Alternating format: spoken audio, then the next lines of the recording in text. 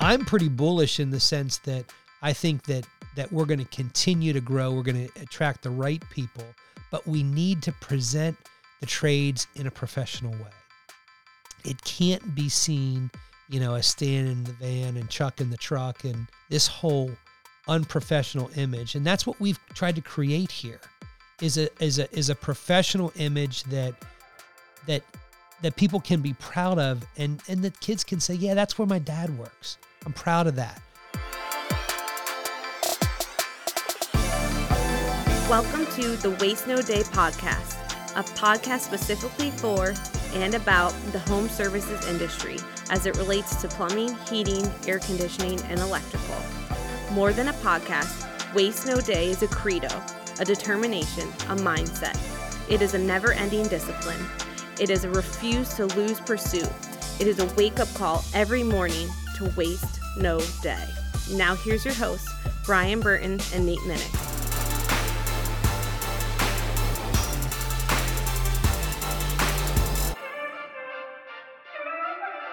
Hey, welcome to another episode of the Waste No Day podcast. Your hosts, Nate and Brian, hanging out with you on this new Monday morning. And we are really excited and honored to have our guest on today.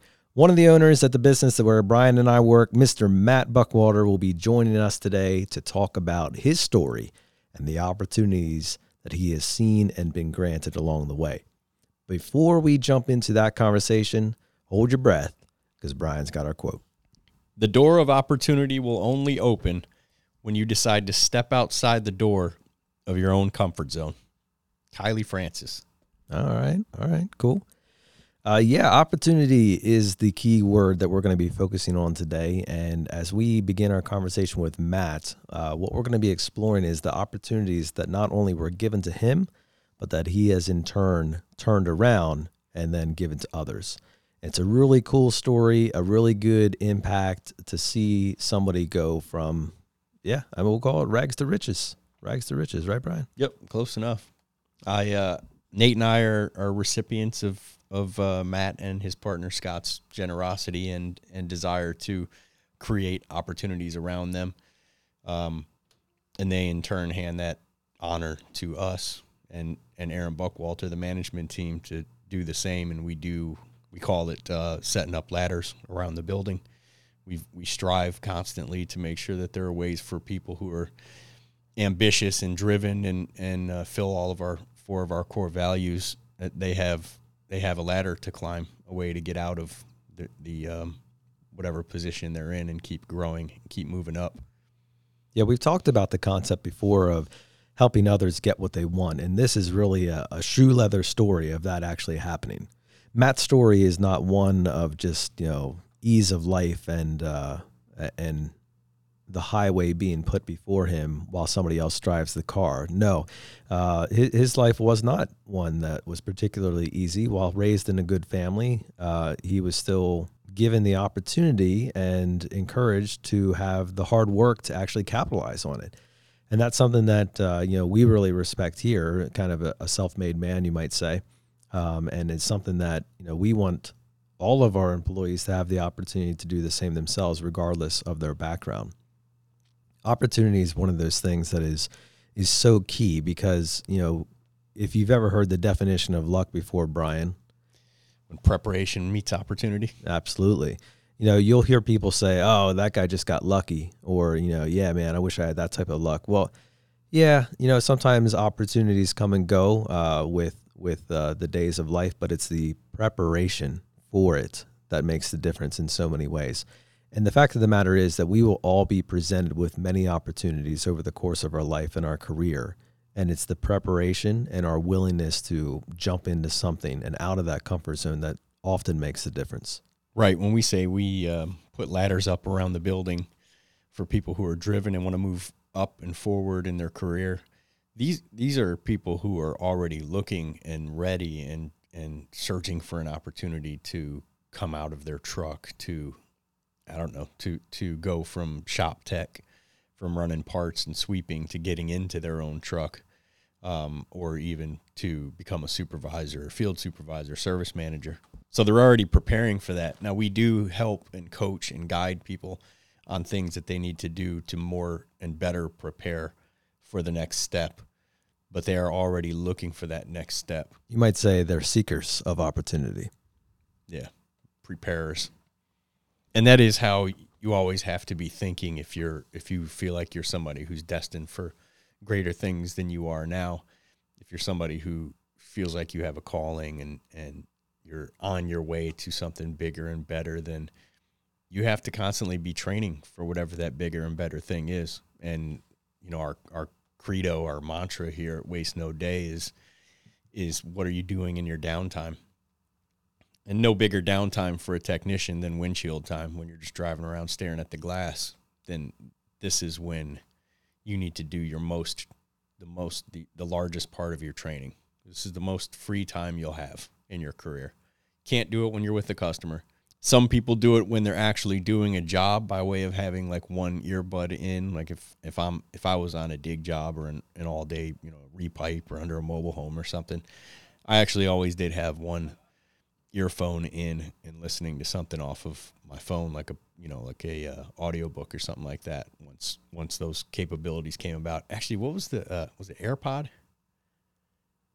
They're currently called AirPods. Not AirPods. What was the iPod? That was the original phone without a phone. Yeah, the player. iPod. Yeah. I had an iPod. I remember now. Kept in my shirt pocket, doing big jobs, and just had my headphones out and one headphone in one of my ears and listening to audiobooks while I worked. And I was talking to somebody recently who said, "Man, I have to listen to the episodes over and over again because I'm not catching most of it." And I said, well, you could be fair and say that Brian's not catching most of it either. No, I'm trying to do some texting here. Were you talking to your Amelia? But he said, I can't retain most of this. I have to listen over and over to catch what I didn't catch the first time. And that, whether you listen to something over and over or not, it doesn't matter. Your subconscious is picking that stuff up, which is why I would have it playing all the time. I'd be lost in thought like anybody, just, thinking about the next call or when I get home or, the weekend or whatever you're thinking about, your goals, hopefully, where you're trying to get in your career. Everybody will get lost and kind of tune out and it becomes white noise. But I always felt like even if I wasn't actively listening to it, I was picking stuff up. And I remember I would say and do things that I thought, wow, where'd that come from? I'm not that profound. That's what you were thinking. Well, Brian, I'm actually going to go the other direction on it. You were talking about how if you feel like you have a calling or you're destined for greatness, you're the type of person who needs to be preparing for that. I fully agree with you on that, but I think there's equal amount of people out there who feel opposite of that, and they feel like they're not destined for greatness, or they feel lost, or they don't have a direction or a calling in their life. And for those people, we empathize with you, because not all of us have that clear vision or that clear understanding. But I still believe that there is opportunities to be capitalized on. You just might not have the sense of them right now. And it might feel a little confusing about what you're supposed to be focusing on. But improving yourself or improving the skills that you have right now in whatever career you're in right now could have growth potential for you. And if that's not the case, then look around and say, well, what do I really want to do? Where do I want to be focusing on? I know in Matt's story, there was a certain level of that exploration in his own life where he was trying to figure out what is the career type that's going to allow me the lifestyle, both financially and freedom-wise, that I want. And then he's decided to pursue that. And if you're feeling like you don't have direction in your life right now, if you're feeling like you're a little lackluster on your opportunities right now, realize that's okay. And you're not alone in that. But within that moment, we encourage you to sit down, to take some quiet time, to actually start looking at your future and where you want to go. If opportunities aren't beating down your door, then make your own opportunities and go beat down somebody else's door and ask for the job or ask for something new, ask for another challenge. But the way that you do that that's going to be most effective is by preparing yourself for those types of things. You know, if I want to go lift weights with Brian, you know, I'm not at his level, so I can't just go over and start benching 300 pounds like Brian does. I got to prepare myself to even have that conversation and say, yo, man, can I lift with you?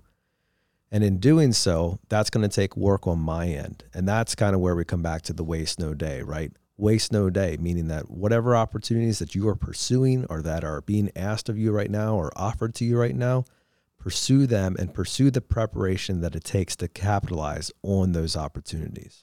That's more of what we're going to be talking about today as we put Matt Buckwalter in your passenger seat.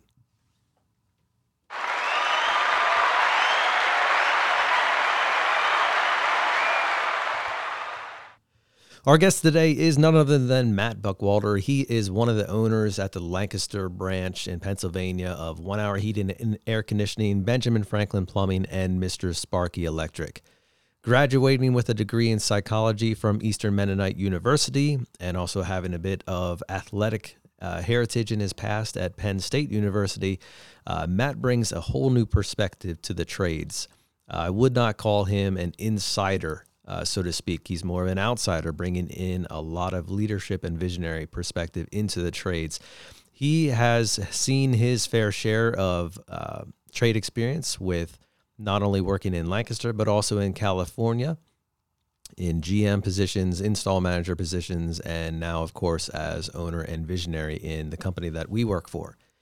Matt has a loving family at home. He has 3 children and a wife, Kelly, who are the biggest supporters that he has, and he is constantly focusing on what it means to define culture, not only within the organization that he works, but I believe in so many ways outside of that in the organizations and boards and influences that he has in the circles that he runs. With that, we are so excited to have you on the show, Matt. Welcome. Thanks, Nate. Appreciate it. Glad Great to be finally have you on, boss. It's been, 10 months now we've been trying to get you on since our first episode. You're a tough man to get. Well, let me tell you, I'm proud of the work you guys have done. I'm proud of Waste No Day podcast. Hey, we get it. You know, you're a busy guy. You have to vet your opportunities and wanted to see if we'd last. Yep. That is not the case. We had to get to 10 months before we'd sign up. That is not. I wanted to make sure it was successful first. Exactly. Oh, it's raving successful. Yeah, absolutely. I can tell. Dozens now and that dozens you're of on. people agree. There we go. Yeah. All of whom work here. Yeah, there's a lot of great guests that you've had before me. So I sit in this chair and kind of humbled. In some ways, so, yes. You sit in the shadow of greatness. That's right. Yeah. Not too many of them have sat in the chair lately either. It's been a lot of phone interviews. So yeah. Has it been maybe since the crypto episode that I we've think had? so. It's exciting to have somebody in our studio. That's good. Yeah. Well, it's good to be here. It's Somebody good to be stare here. at besides Nate for once. It's Yeah, nice. absolutely. That's right. I sit in this studio, a lot during the course of the week, or when I come in here. But it's good to have some headphones on and Yeah, now you have got a the mic in your face, and right? a mic in my face. Exactly. For all 6 of the listeners who don't work here, as Nate would say, the studio is also subs as Brian Burton's office. So Yeah. Matt spends some time in here. Love it. Love Yeah. it. I think at this point, that is the correct phrasing of it. The studio works as your office. It used to be your office works as the studio, Yeah, but that's true. we've now surpassed what you do. Yeah, that's pretty true. That's what 10 Ments will do.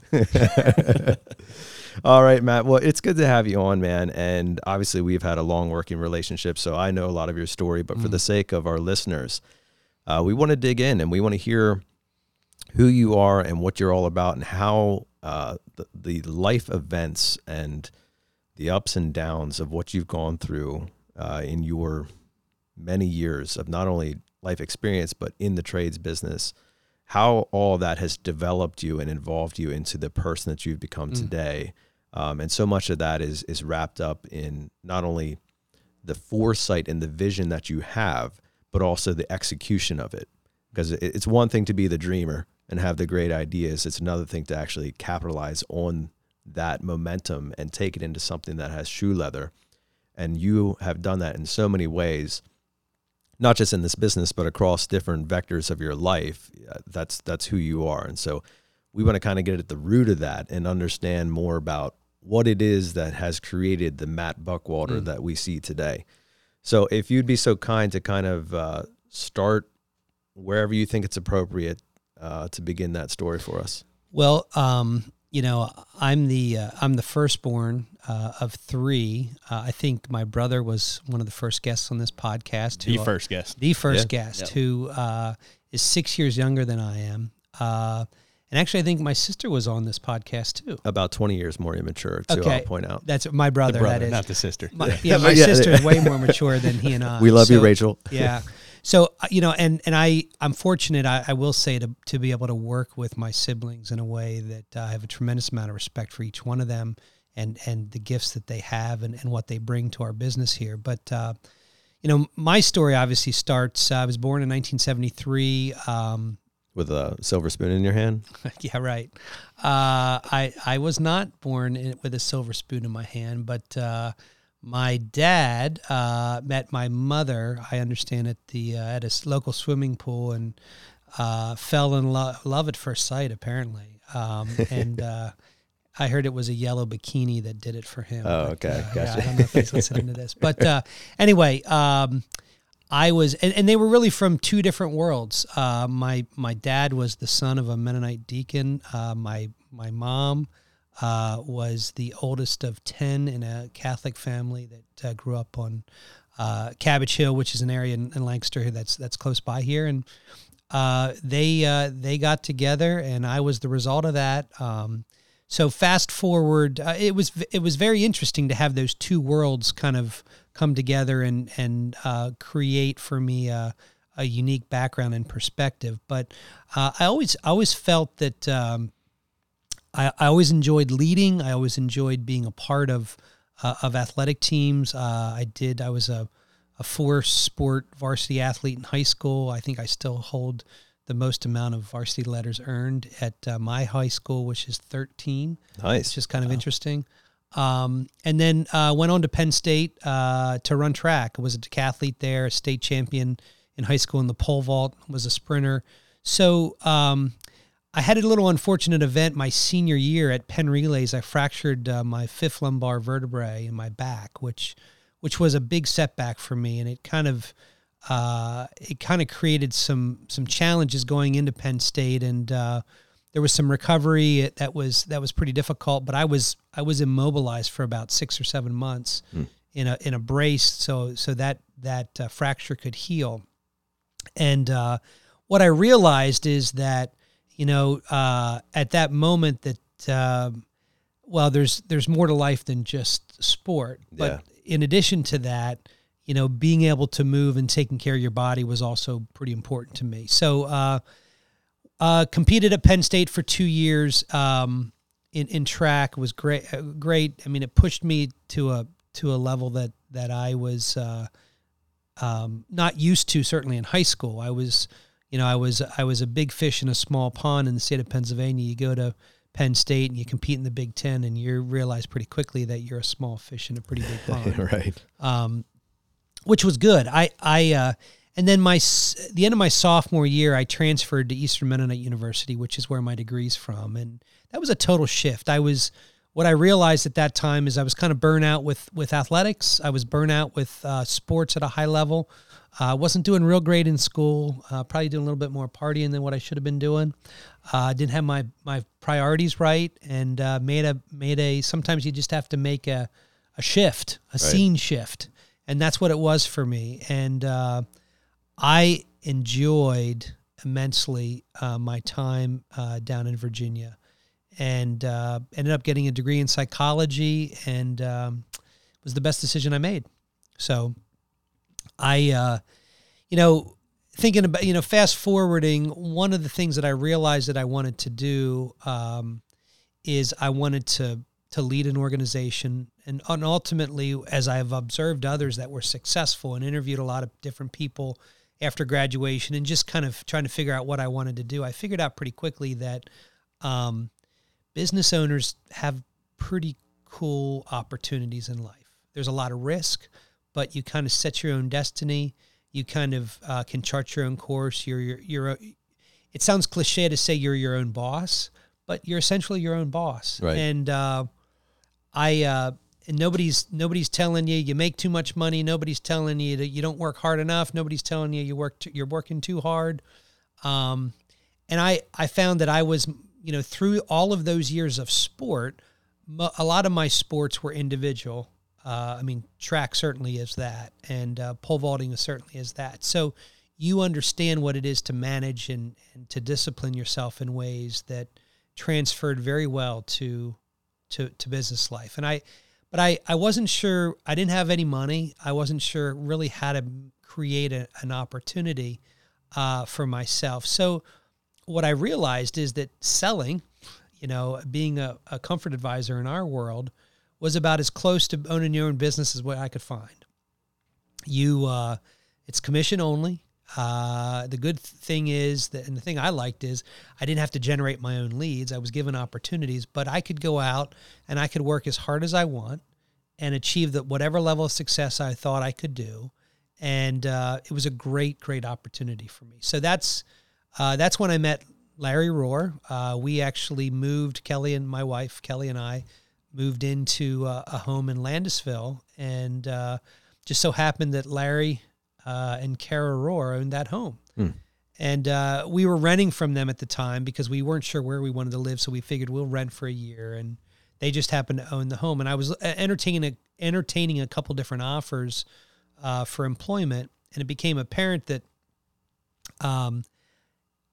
I was not really intrigued by any of those things. And Larry's like, well, during the interview process, he said, well, what exactly do you do for work? I said, well, I don't have a job. And that was the interview process to rent. To rent, correct. Yeah, right. To rent the house. And he's like, well, maybe you should come and work for me. And I said, okay, tell me about that. And so that he said, well, come and meet me the next day and we'll talk about it. So that was a Tuesday. We met on a Wednesday. And by the end of the day, I said, I'm in. And my only criteria was I just needed an opportunity where I could make $100,000 a year, because I figured that was enough money for me to be able to live a lifestyle I wanted back then. And this was like, 2000. But also that my wife and we were kind of wanted to amass a down payment to buy a house. We wanted to start a family. And we felt that it was important to us that she be able to stay home and to raise the kids. And I thought that was a number for me that was a good number to make that work. Well, the first year I made $96,000, full commission salesperson. Selling HVAC equipment. $4,500, $5,000 average ticket across the table. I mean, the average tickets today are, $10,000 to $12,000, put it in perspective. But I was super stoked and I was hooked. I mean, it created for me an opportunity to be able to have the flexibility I needed to take care of the things. I was able to pay down all of my college debt that I had amassed when I transferred, to a private university. I was able to take care of my wife's college debt, and we were able to start a fund to buy or for a down payment on a house, all of which I was able to take care of in that 1 year. Yeah. Because, prior to that, I think I was making like $25,000, $30,000 a year. So it was nice to be able to have that opportunity, and I am forever grateful for that. But Larry, for me, was much more than just a boss. He was a mentor. He was somebody that took an interest in me and showed a level of care and interest in me and invested in me. And that is what I think is even more valuable than the money that he provided me in terms of a job. I mean, I needed the money, but he believed in me.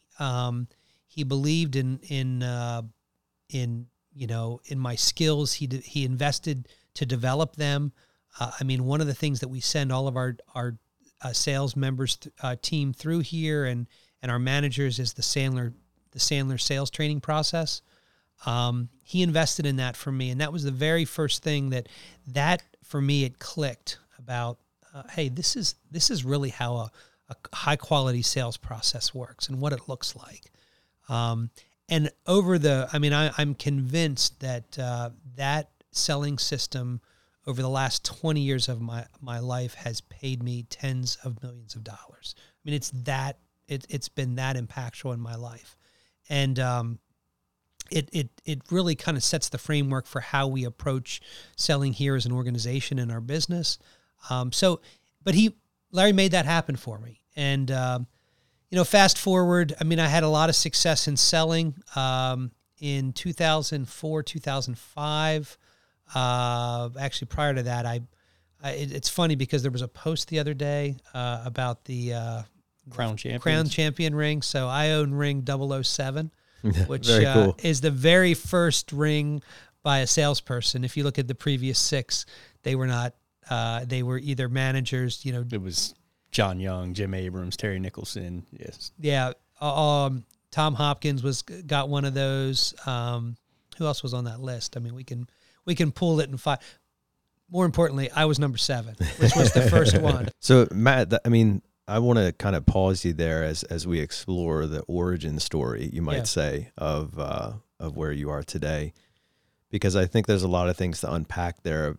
So much of who we are is shaped in our growing up years and our young adult years that really sets course for who we will become as we mature. And so as you look back across, kind of your upbringing, your collegiate years and those types of things that shaped and formed you into who you are today, can you identify any moments, any of those why in the road type moments where you chose this way and it led to the outcome that we see? Yeah. Well, there's a couple. I mean, one of them is and it's usually around educational institutions.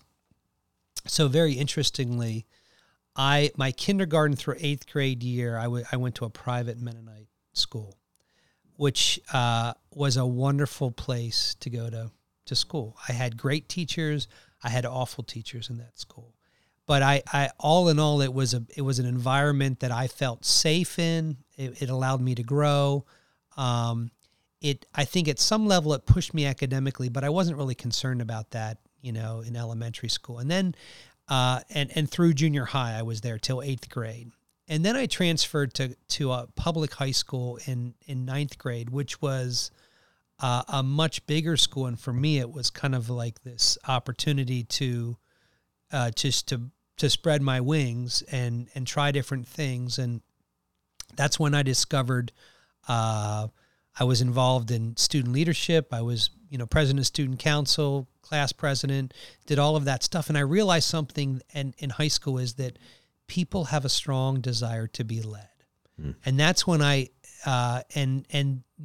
there's always, there's vacuums that exist. And the reality is that people are looking for somebody to step into that role to lead. And that was a pretty profound understanding for me, because I always enjoyed leading, but as an elementary kid, you don't want to be perceived maybe in some as that pushy bully, kid that forces his way in the lead. But what I discovered in high school is that people actually have a desire to be led, and good leadership is so necessary.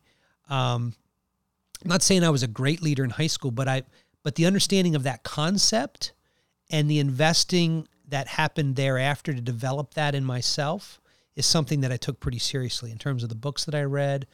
In my college years, going to Penn State, had a great time, met a lot of great people, but I kind of got off track, in some ways. And when I went to Eastern Mennonite University, I was able to focus in on, it was a much smaller school.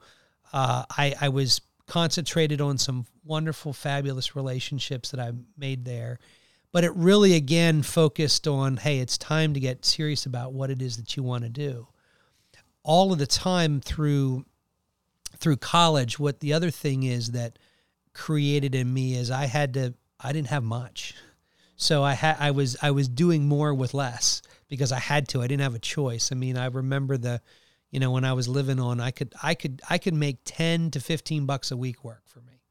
I'd have an old Volkswagen Rabbit diesel that I'd put $5 worth of diesel fuel in, and it would get me through the week, and I could live on a whole lot less.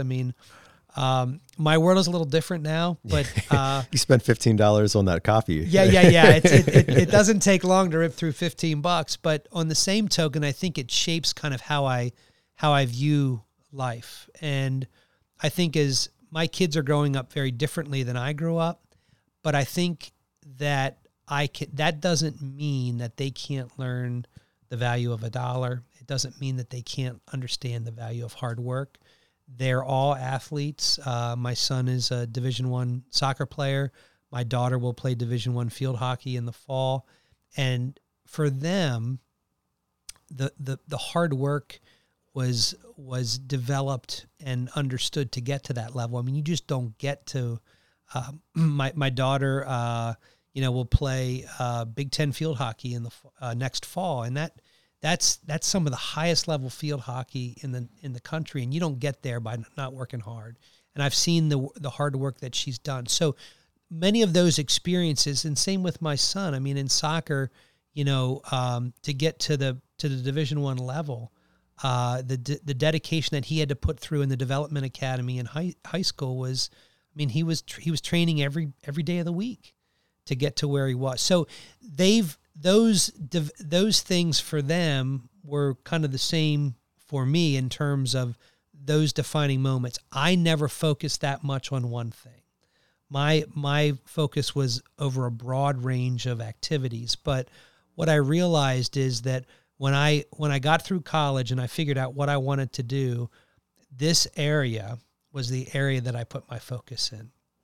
And heating and air conditioning was just a vehicle, but what I'm saying, leadership it was for me. After I graduated from college, and I thought about what is it that gets your juices flowing? What is the thing that you're most excited about? And I think the thing that gets me most excited is looking at how can I create opportunities for others? That's the thing. So I tend to be a connector of people. I like to bring people together. But the other piece of it is how can I create opportunities for others? Not only for, my management team that I work with, but also with the group of technicians that we have, our office staff. All of those individuals are recipients of opportunities that we've created here at our organization. And that's what gets me excited. So that's, so as we sit back and we look at, hey, the last 20 years as we've grown from 25 people to 100, and as we look ahead to what does 250 look like, what does 500 look like, as we're strategic in terms of looking at the future, that's the thing that I get most excited about.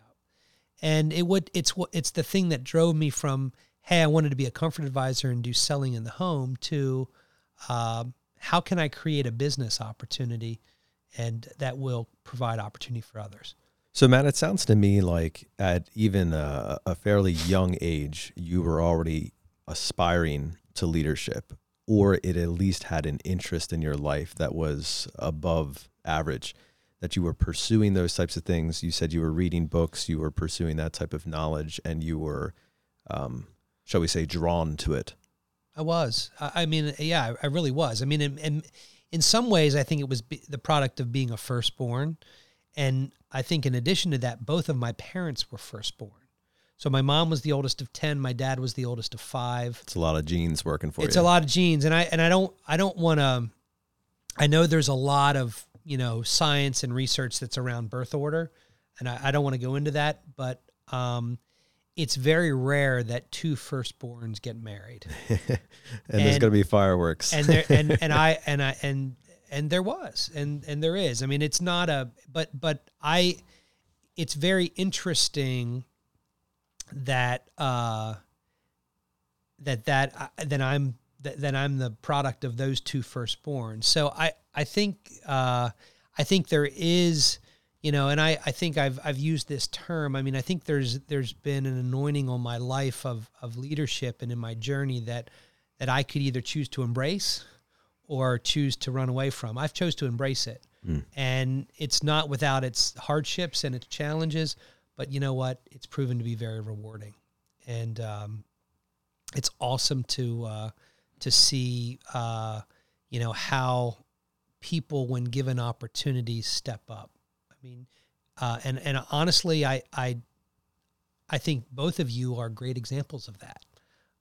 And you know, we all have a journey and a story to tell. And I'm super excited to see how we've all kind of walked along this journey and what that looks like for each one of us.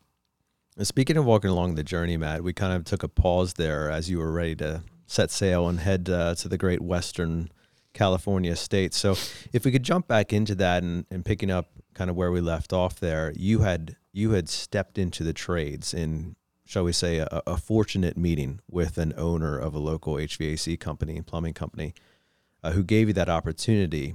And you worked with Larry for a couple years and then decided it was time to move to greener pastures, or what was the calling to California?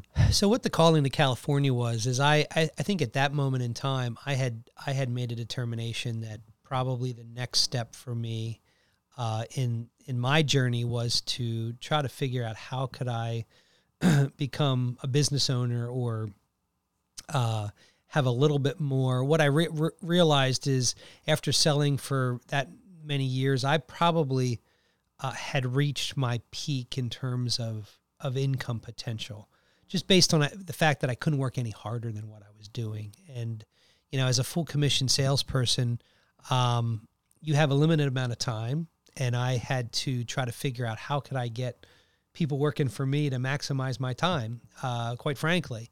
And it was about the same time that Larry was trying to understand what the best succession plan for him was for his family. And it became apparent that maybe at that time the best plan was to sell the business. So he had planned to roll it up as a part of an initial public offering, and to Clockwork, which was the owners of the brands at the time, the 1 Hour Ben Franklin brand. It became pretty apparent to me that the opportunity that I had here was limited if he was going to do that. Scott was going to stay on and serve as general manager of the business, and Scott is your business partner and Larry's son. Yes, Scott is business partner and Larry's son, and so there was an opportunity for me. The franchise had an opportunity for me in Culver City, California, at Continental Heating and Cooling, which then became Continental 1 Hour Heating and Air Conditioning, and I went out there. I was ambitious, I was excited, I was naive, and moved my family out to, we lived in the Pacific Palisades and went to work in California. That was probably one of the best learning lessons of my life, and it was an absolute failure. So the interesting thing is, and I won't go into all the details, but I will say that I think that the franchise owned that business for 3 or 4 years. There were 17 GMs in that business since they owned it. I was the first one, and I was there for about 9 months. So that gives you an idea of. I mean, there was a bunch of challenges, and it was the best learning lesson, in terms of a business lesson that I could learn. I mean, well, so many times the failures in our life are actually the bigger pieces of our story in driving the next iteration of ourselves than the successes, right? Yes, it was, and that's exactly what it was. I mean, it was just, there, as David Sandler always said, there's no, failures, or there's no, but there's only lessons learned. And that was a lesson learned. And I learned a lot about myself. I learned about a lot about how I handle stress and pressure. Came back with an ulcer, which was a challenge, and I didn't even realize that. Didn't even know what an ulcer was, but it was. California is a beautiful, beautiful place, and the opportunities are limitless. But the bigger thing that I took away from that is I needed to build a team, and I needed to build my team. And I didn't have my team in place, and when I was out there, and it was a big challenge. I mean, there was a lot of challenges that I'm not sure that having the right team would have got through, but it would have made it easier. And so when I came, and at the same time, Larry and Scott were gracious and invited me to come back, and gave me the opportunity to buy a small piece of the business, which was setting up for a future opportunity when Larry wanted to move on, for Scott and I to buy him out. But so there was such a blessing in that, and there was such a great amount of learning that happened in the course of that year that prepared me for the next step of my leadership journey. And I wasn't really aware of what that would end up being at the time. It's only in retrospect that I find that how valuable that time was. Extraordinarily painful. I mean, it was painful. So, but it taught me a lot of wonderful lessons. So yeah, that California was great. Love hearing the stories about, Service Champions and what they're doing out there. And I watched them from afar, and we weren't too far away, but there's a lot of great operators in California, and it's a wonderful place. It just we just didn't have a lot of success at Continental. So you returned to Pennsylvania with the opportunity for what I would imagine was the next step in your career, and really not only in just ownership, building the team, leadership, all those types of things, as well as financial opportunity. And so in making that move and coming, you might say coming back home, what was some of those lessons that you had learned? Like what was one or two of the biggest things that you brought back from the West Coast into this new version of who you were going to be? So the biggest thing that I had to get my brain around is I was offered a job when I came back as a service manager. So, which was kind of interesting because that was what I was offered, by Larry, to come back, and it's an area of the business that they needed, that we here needed some help in. And so, and I'll never forget this. I think the salary of that job was $75,000 a year. Yeah. Nice step back from GM, I'm sure. Yeah. I mean, I think my comp plan the year before was over 300. Wow. So now I will say this, living in Lancaster is less expensive than living in California. However, it's not that less expensive. Yeah, right. So, but you know what? I was confident in the opportunity. I knew that this too shall pass in terms of what it was, and we were determined to be profitable in that sector of the business and turned that around. And that didn't last long, but it was what it did for me is, as we do with many of our managers, we pay based on performance. So we don't believe in large inflated salaries. We believe in paying somebody for a job well done and paying them well for that. And that kind of started. So I had to live that out. And I know what that's like to be able to have to, to perform and to budget that first year to make sure that it worked. And my wife was just like, we're going to do what? I had some money tucked away. That was fine. But we had to be serious about how we spent our money and how we utilized our money. And I look back on that year as just a wonderful year of, how should I say this? There's a lot of pride in that year because of that transition. That's a massive adjustment. And I say to this day, if I had to do it again, I could do it again. I mean, it would be on a different scale, no doubt. But it was not a problem for me to do that when I understood what was ahead. And that was a big deal. So I came back as a service manager. We were having some challenges in our service department, made some changes. And I want to say that I'd love to be able to say that it was like a magic bullet and everything hummed. And I mean, that was a whole major shift in terms of how we go to market and do business. We were not doing well at offering customer options. We had a lot of old school technicians that were negative in terms of their I say negative, meaning their attitudes were such that this won't work. Customers aren't going to be interested in these things, and we had to move through that. We did.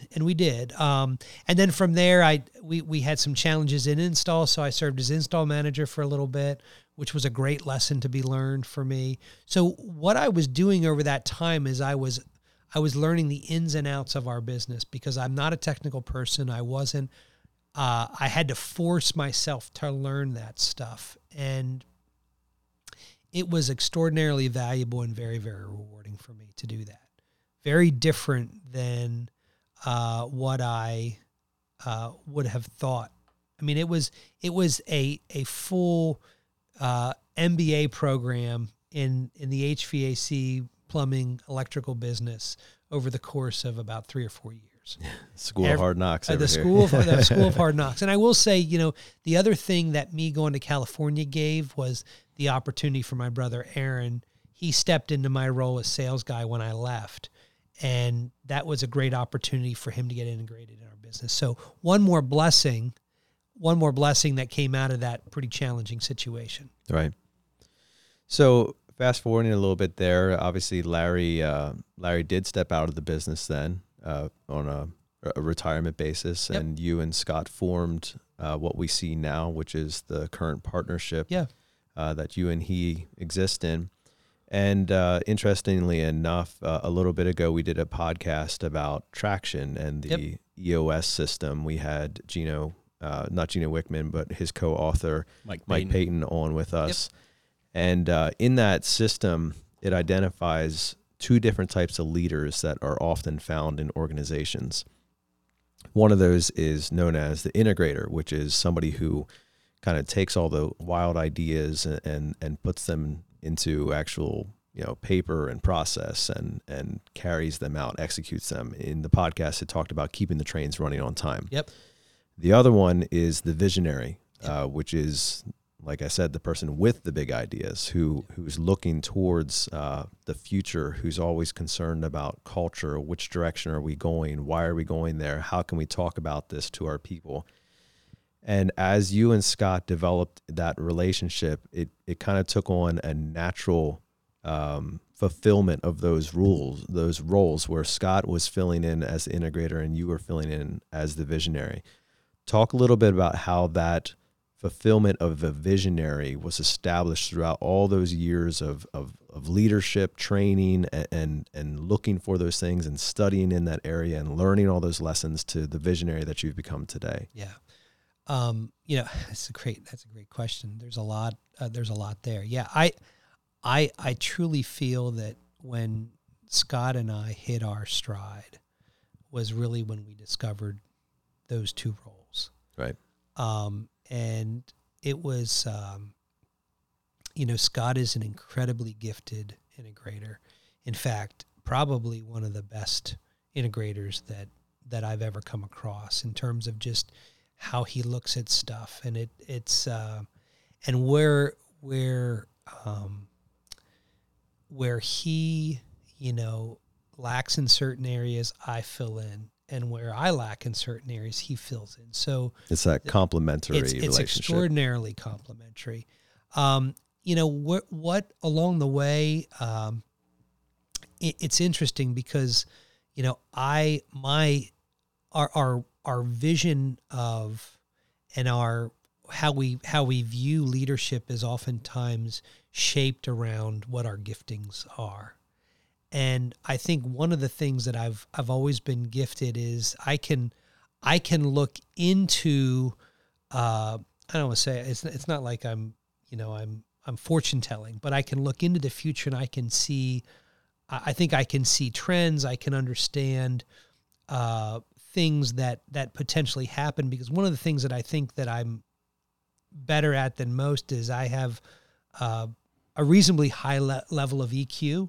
So I understand, cues as I interact with people, maybe understanding more of the things that are unspoken than maybe those things that are spoken. And I think that, so I always, those are the things that are unseen, which are oftentimes the things that are the most important.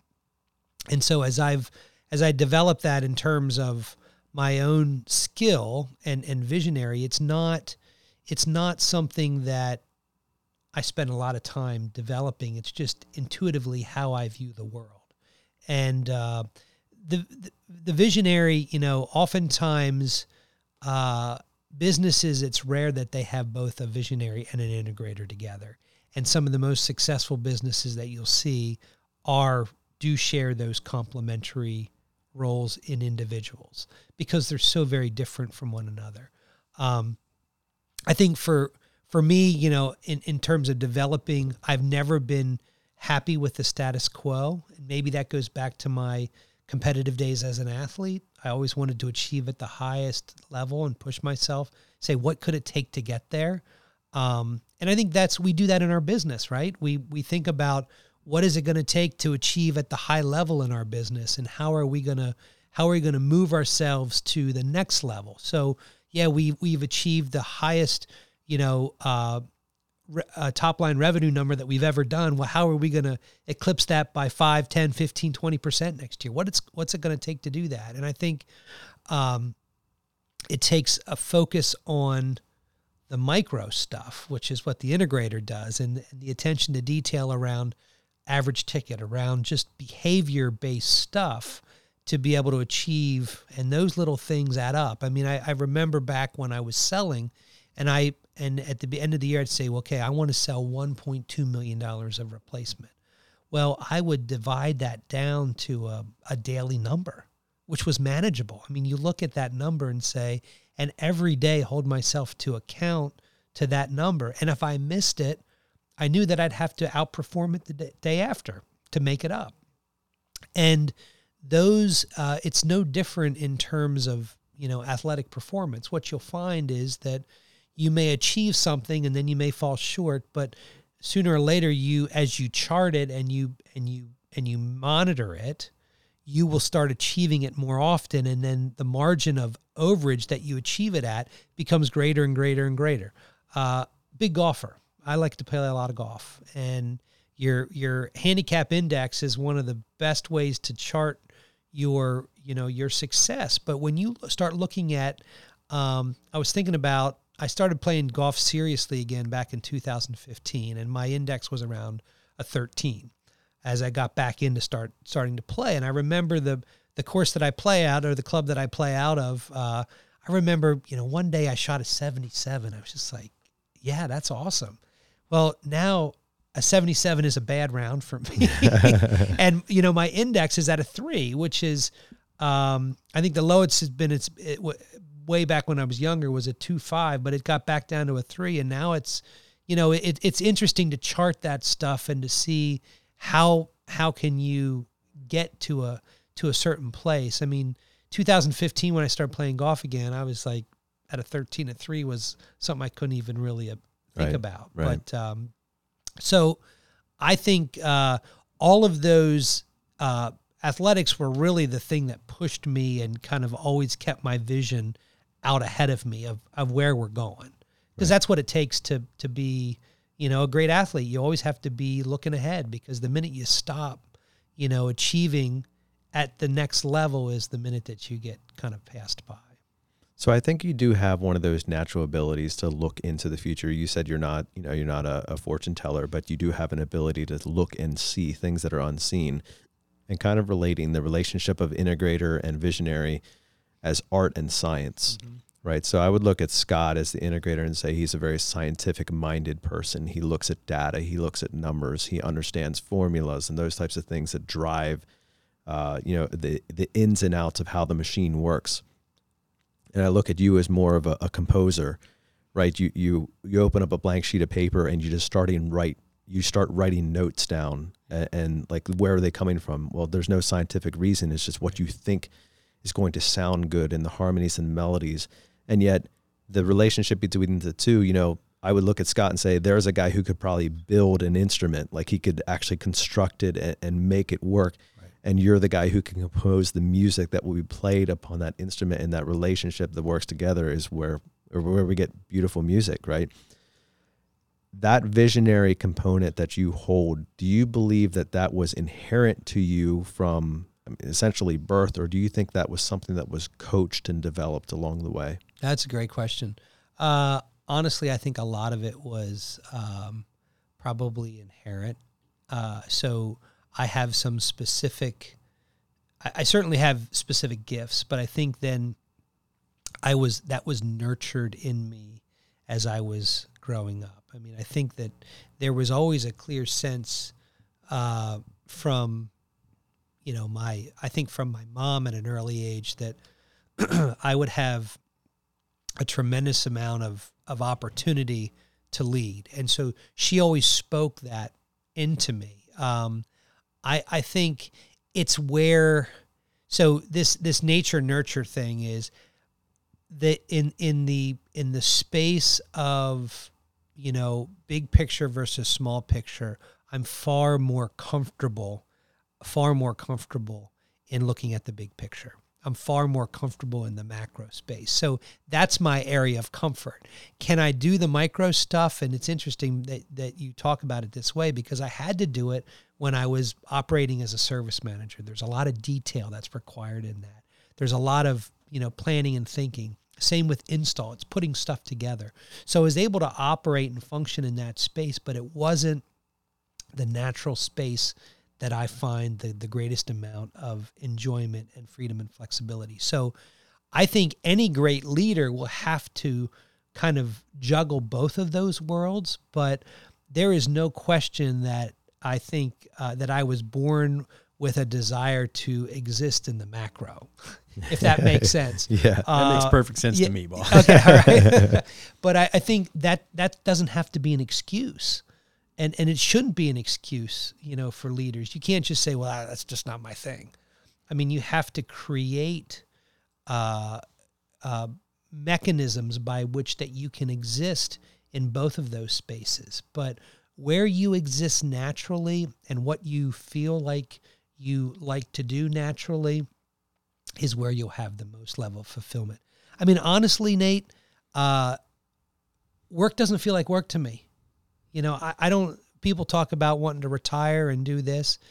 I hope that I have some plans and some things that are out in front, but if my reason that I exist in life is to create opportunities for others, I can do that until the day they put me in the ground.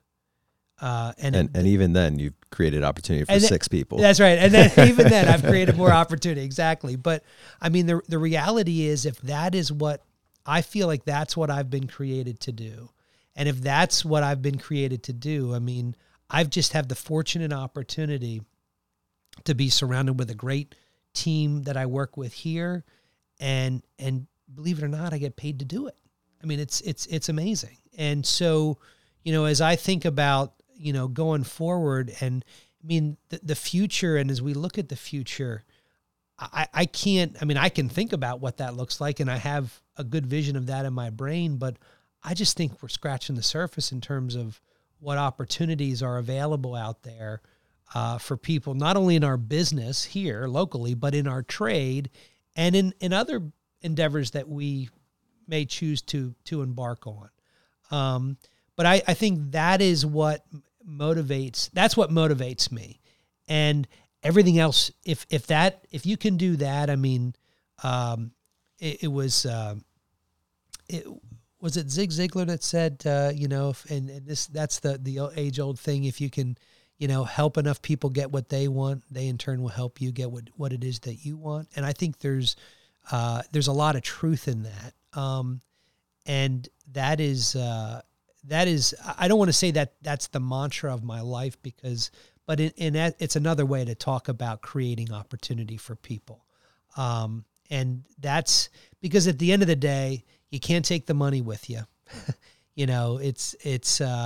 And you can leave it to a bunch of great organizations. Kelly and I are involved in a bunch of great organizations that do a lot of great work, but it's the relationship and it's the people that you meet along the way that make the journey worth traveling. And I've been fortunate enough to surround myself with great mentors, and great, coworkers and people that have helped me along the way. And that's what I hope to leave in terms of a legacy. I love that. And I can hear the passion in your voice. I can see the animation in your body as you talk about that, because it's more than just a 9 to 5. It's more than just the paycheck. It's a calling, really. Yep. You're living in that fulfillment. And interestingly enough, we talked about it on the podcast before, but at our organization here where Brian and I work, our core purpose is providing high dollar opportunities for our team. And that came out of an evolution of thought to get to that point. I mean, we originally started off with like, we want to be the best HVAC company in our neighborhood and that type of stuff. And we realized over the course of time that that's not really what we're trying to do. I mean, it's a byproduct of what happens. But if we can continue to provide opportunities for our team, so much of that will just take place on its own. And we don't have to focus on it if we continue focusing on the opportunity. So, Matt, in that passion, in that focus that you have been such a big part of driving and shaping, as you look now at our organization locally and the trades as a whole, where do you see the vision of where the industry is going, where our organization is going, where our team is going? So I'll just think about our trades. I mean, we will continue. I say we. I mean, we as a society will continue to place more and more value upon individuals that are in the trades and that are tradespeople. There is no better time for somebody to get in the trades than right now. I mean, there is such a lack of quality individuals that have chosen to make their profession in our world. The opportunity is tremendous. As I talk to, and so I think what will need to happen is there needs to be, and there will continue to be, a professionalization of our trades in a way that I think can really approach the level of any other profession that we have. I mean, you hear people talk about doctors and lawyers and all of these professions, but the trades are pacing in terms of income opportunity and potential. I mean, there's outliers on all of those things, but as the rank and file, plumbers today are getting paid as well as attorneys and primary care physicians are. Blue collar is the new white collar, baby. It is. I mean, and so I think and that will only continue because there is, and it requires, I mean, we're living in this time where we're having some challenges with labor shortages. And I think it's for a variety of reasons. I think not the least of which is that there's been pumped into our economy such a glut of money to do nothing that's got to cycle its way through, and then people will realize, I actually have to do something to make to make a living. And so that is just, this is a little blip, and I think it'll pass. But I think big picture, as we continue at companies such as ours and the many others like us that are across the country, will continue to put such a professional bent and a professional polish on our trades that it's going to attract a larger swath of people to it. Listen, at the end of the day, it's still hard work, and it's still, sometimes can be a little messy, but there is no greater way to make money than what we're doing. And really, without, I think this next generation of individuals that are coming up are going to be more debt adverse than perhaps what they were in the past. So it's a great opportunity to not get into college debt and to create a great lifestyle and income for a family that you can really support. It's a wage that can support a family. So I think I'm pretty bullish in the sense that I think that we're going to continue to grow. We're going to attract the right people, but we need to present the trades in a professional way.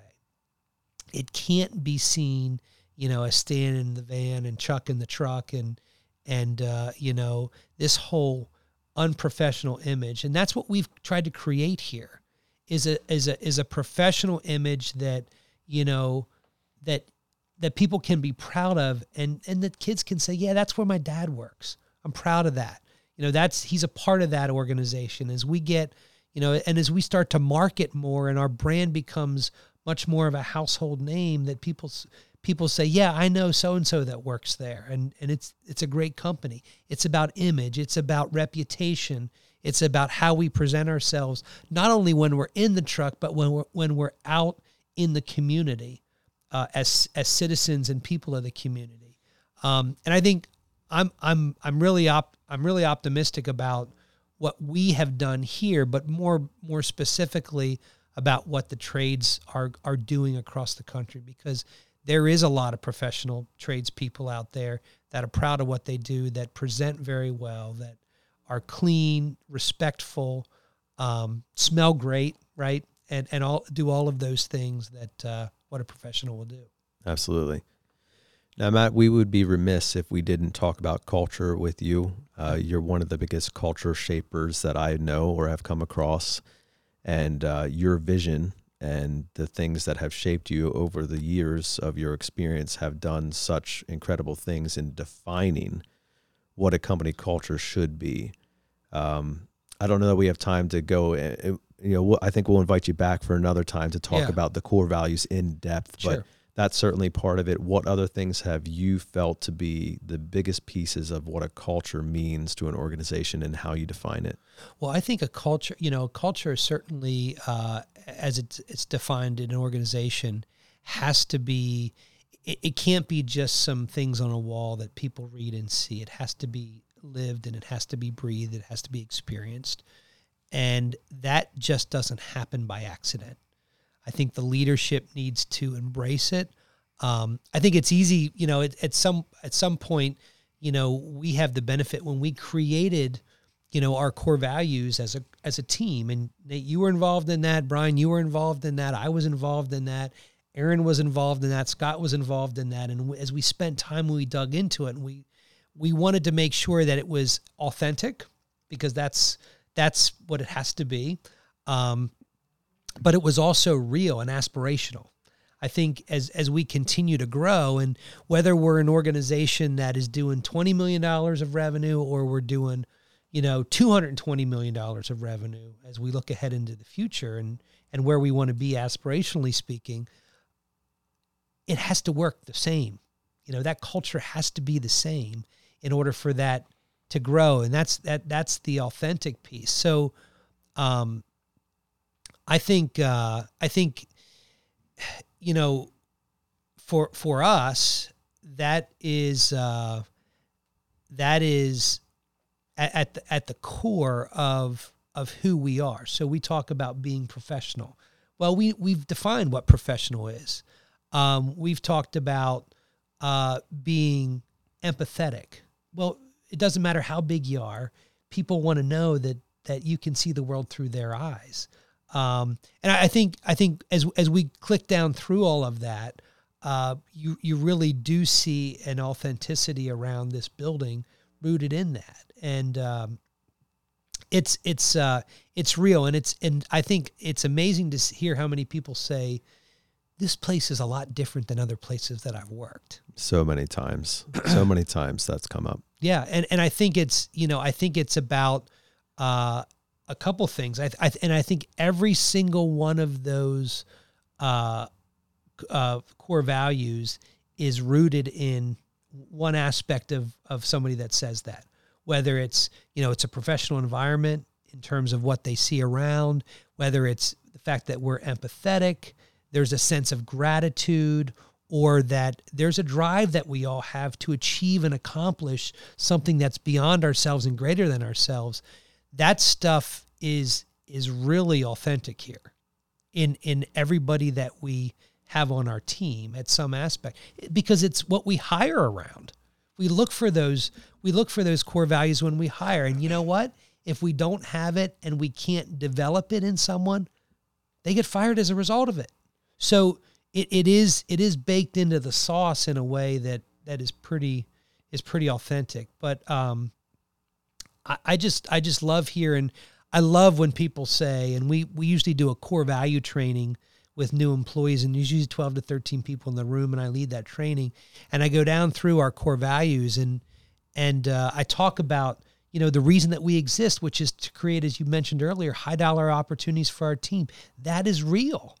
And when they kind of experience that and go do ride-alongs as a part of their training program and spend some time with our trainers and hear what the employees are saying, they're like, that's real. That's not only words on a paper or something that I've heard, but that's who we are. And it shocks them in a way. And that, I think, for me, is probably some of the most satisfying stuff I get out of those meetings, those core value meetings, because what it means is that it's authentic. It's a part of who we are. That's real culture. Well, it's one of those reality check moments too, because you're faced with realizing that, wow, there's actually a place that's like this, at the same time that you're like, oh, I just worked in that other place for 10 years. Right. I could have been here. I Right. could have been somewhere else. Right. And it's kind of one of those stark moments where you're faced with the regret of the past as well as the joy of the future. And I think it shocks people in a lot of ways. It does. And there's a flip side to that. And I would be remiss if I didn't say that, but it's amazing. And I've been in that room during those core values trainings, and in about 3 or 4 weeks, people can flip on that because they realize it's real, but they don't realize what it is to exist in that culture. Right. You can't be a part of the wall. You can't be a brick in the wall without being a brick. That's the way that it's built, Right. You have to be part of it. You have to be part of it. And so what I found is when we're intentional about talking about that stuff, a lot of people like the thought of that until they live in that, and they have to be a part of that and own it. Otherwise, they remove themselves from the equation. And usually inside of 4 or 5 weeks during the training process, you'll find out if they can say one thing and we can vet them, and we do a great job of doing that in the hire. But if they don't last, if they last more than 5 weeks, they're probably a pretty good fit. If they don't, it's so that's the beauty of being authentic. It's not because I'm sure some people come in and say, "Oh, this is great stuff. I've heard this all before. We'll see what happens." Yeah, the facade. Right. But I've also heard people say, "You know what? I don't," because guess what? If you want to be driven, there's accountability. That's a part of that. If you want to be professional, there's things that you're going to have to do in order to be professional, and it requires levels of accountability that people aren't prepared to embrace. And there's no faking it when you have your 30-day review with us, and 6 people are sent a survey based on each one of our core values to take on. Matt Buckwalter, say you're about to have your 30-day review. Well, 6 of us get a survey and fill out on a scale of 1 to 3. Where is he at in professionalism? Where is he at in empathy? Where is he at in gratitude? Where is he at in drive? Right. And we're not taking that survey in front of you. Right. But we are going to have a conversation based around the score of that survey. And you also have to take that survey about yourself. And then we see where the average score lines up with what you think. And we have a conversation about it. That's exactly right. Conversation is, you're doing great. Here are some places to improve. Here's what we appreciate about you. Or here are some places to improve, and here's the deadline. Yep. It's amazing to see how individuals will react when they have to self-evaluate. That's always a fascinating thing to me. Well, Matt, before we start nearing the end here, I did find the list that you had mentioned earlier, and it's actually Tall Paul Redmond from the To The Point podcast. They had Terry Nicholson on their show, and then Tall Paul on Facebook, one of the groups we're in together, posted this list, and it is the Crown Champion list. I guess it was the first list? Yeah, that's what a great list, right? Would be like early 2000s. This would probably have been early 2000s. My guess it would have been 2002, 2003. So it's Jim Abrams, John Young, Terry Nicholson, Tom Hopkins, Carl DeBenny, Lon Castle, and then yours truly, Matt Buckwalter. Yeah, buddy. So that's an interesting. So all of those individuals, with the exception of Tom, were employees of Clockwork at the time, but they had all achieved in their own worlds. And so technically, ring number 7 was the first one up for grabs. So I was pretty excited about that. That's awesome. So when you say the first one up for grabs, that ring was the first one grabbed by an actual equipment salesperson. That is correct. Well, by a Comfort Advisor when it was offered at the time. Yeah. Okay. So, and I think I achieved it. The deal was the first one to $1 million that year got the ring. And I think I got there at I sold $1 million of replacement HVAC equipment by September, I want to say 6th or 9th or something like that. Nice. So it was roughly halfway through September of that year that I was able to do that. So John Fletcher, I think, was shortly behind, but I think he was out of Omaha, Nebraska, John McCarthy's shop. Right on. Yeah. So such a good memories. I'll have to break out that ring. And it's the biggest, gaudiest thing you've ever seen. So it looks like I won a Super Bowl, but it was kind of like winning a Super Bowl. Maybe you'll be the next James Bond. Yeah, that's true. Right? That's true. I think they're looking. The 007. Now I'm certainly a Bond fan of that franchise. Well, hey Matt, we're going to bring things in for a landing here, and I so appreciate you kind of sharing your story with us. I think there's so many nuggets along the way and things that you can even look back on now. So many times, we go about living our life and we don't retrospectively look back on what has gotten us here. Yep. And I want to call attention to our listeners now who are most likely not sitting in the current chair that you are. Mm-hmm. They're coming to this podcast, they're hearing your story from all different angles. Some of them are on the phone, some of them are in the field, some of them are thinking of exiting the trades and they're kind of burned out as you were with sports. And others are looking for the next thing and they're trying to figure out if, how can they grow and what that's going to look like. So if you had that mixed audience in front of you, and you were giving the company meeting to 100 employees with all those different perspectives and roles, and you looked back across the course of your life and you would say, these are the things that have made the most difference in what got me from there to here, what would they be? What a great way to tee it up, Nate.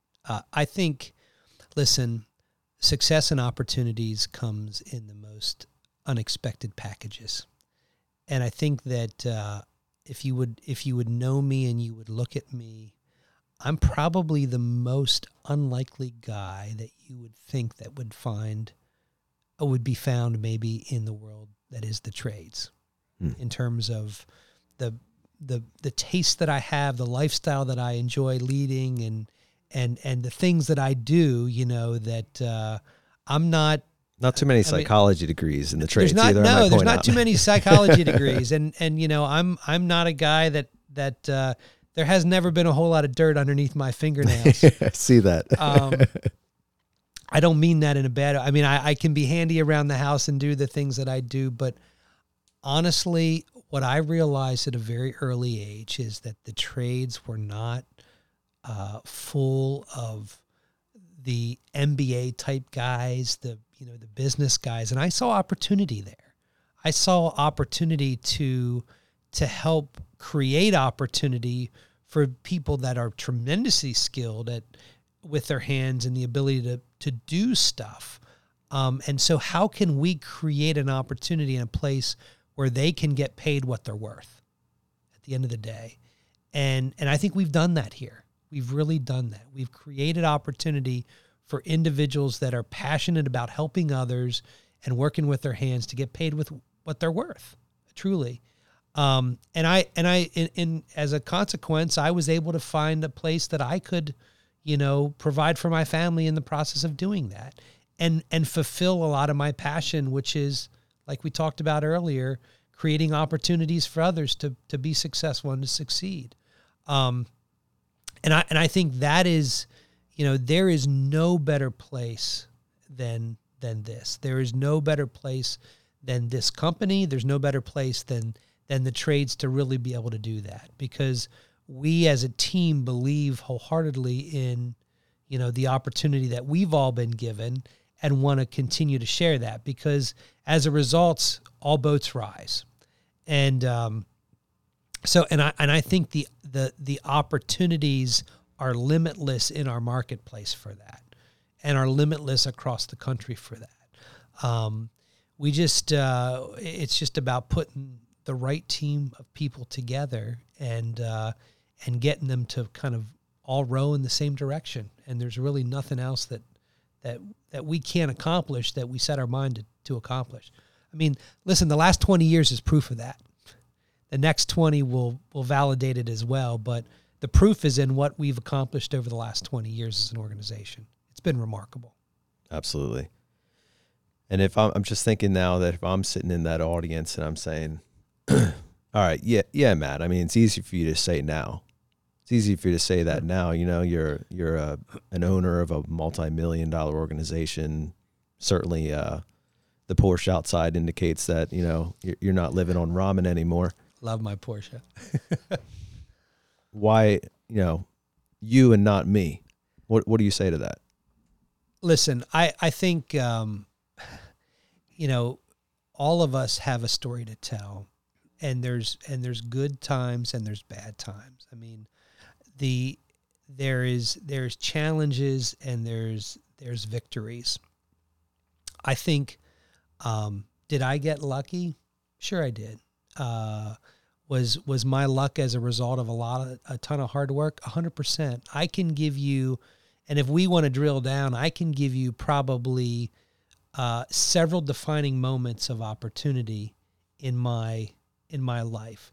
The biggest one that I attribute to where I am now is that providential, and I think it was providential. I think it was divinely appointed, my meeting with Larry Rohr at that house. I didn't know him, and there was no reason that I selected to rent that house other than it felt like it was the right thing. I didn't know who I was going to meet on the other end of that. That set my life in a motion and in a direction that it was completely turned on its head at that moment in time. And I think, as someone of faith, I think that was a divinely appointed meeting. I don't know how else to describe it. And I think we all have those things in our lives that we can look at and say, that was the moment that my life changed. And I think I've had a lot of great mentors before that. I've had a lot of great mentors since that. But that Larry saw something in me and invested in me in a way that changed my life, changed the life of my kids, and probably will change the life of their kids. So it's that butterfly effect. We talk about that, but that was and there's been a ton of challenging times since then and a ton of great times since then. But as I look back in my life, that was one of the moments that, professionally speaking, it just spun, it completely turned it upside down on its head. And it was a really exciting, going forward. But I got excited about, I could see the opportunity. For the first time, I was given the opportunity to grab a hold of something and to run with it. And so, what would I say to the person that's listening to the podcast right now, that's in the truck, that's not sitting in my seat, is you need to invest in every single day to understand that it is one foot in front of the other, and there's going to be setbacks, there's going to be challenges, there's going to be wonderful victories. But you have to have a clear sense of where you're going. And waste no day. Waste no day. And I honestly believe that, you may fulfill all of those things within our organization if you're an employee of our company. You may not. But what I hope is that when you're here, you are a better person when you leave than when you came. That you're learning. That's why we invest in our training. That's why we do this podcast. It's to create better people, because better people create better organizations. Better organizations serve customers better. They make more money too. And that's kind of an important thing. It's not the reason we do it, but daggone it, we don't come to work for free. Right. We want to make the most of these days. Waste no day, waste no opportunity, because every day is a gift, and we're not assured of tomorrow. So I think there's a tremendous amount of opportunity, even for those that are in our organization, but those who have not yet joined us.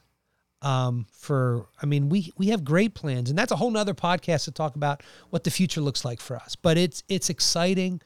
I'm excited about it, and stay tuned.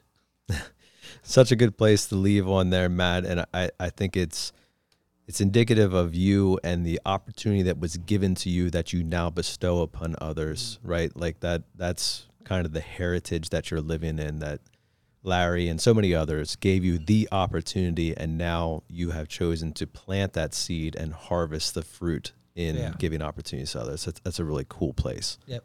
It is a cool place. I agree with you. I'm super excited about where I am and about where we are. Awesome.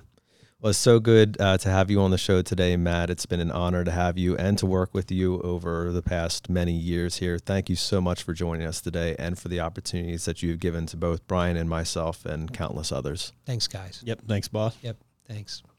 Hey, we really hope you enjoyed this interview with Matt. It was so good to hear from him and his story, and there's so much more there that I think we will explore in future podcasts. But for today's purposes, what we want to focus you on is the opportunities. What opportunities have you been granted, and are you capitalizing on them? Are you making the most of them, or are you kind of giving them the cold shoulder? Is there something right now that's been knocking on your door that you've been ignoring, and the knocking is getting louder and louder and louder? What are you going to do with that? Others of you have already been granted opportunities, and you've made a lot of those opportunities. And for you, we encourage you to then pass that on, to bestow those opportunities to others who are looking for direction, who are looking for a place, who are looking for that ladder, you might say. Give them the opportunity that could be life-changing, that could actually alter the direction of their path, their future, and their family. And if you are in the position to create those opportunities, we encourage you that is something that this trade, that this industry needs so badly, is more and more opportunities. And if you're one of the seekers of opportunities, don't give up. Keep pursuing. Keep choosing to look for more. Keep developing yourself into becoming a better version. Make sure that the you that you wake up today is better than the you that woke up yesterday. And as always, we encourage you, when you do wake up, to choose to waste no day.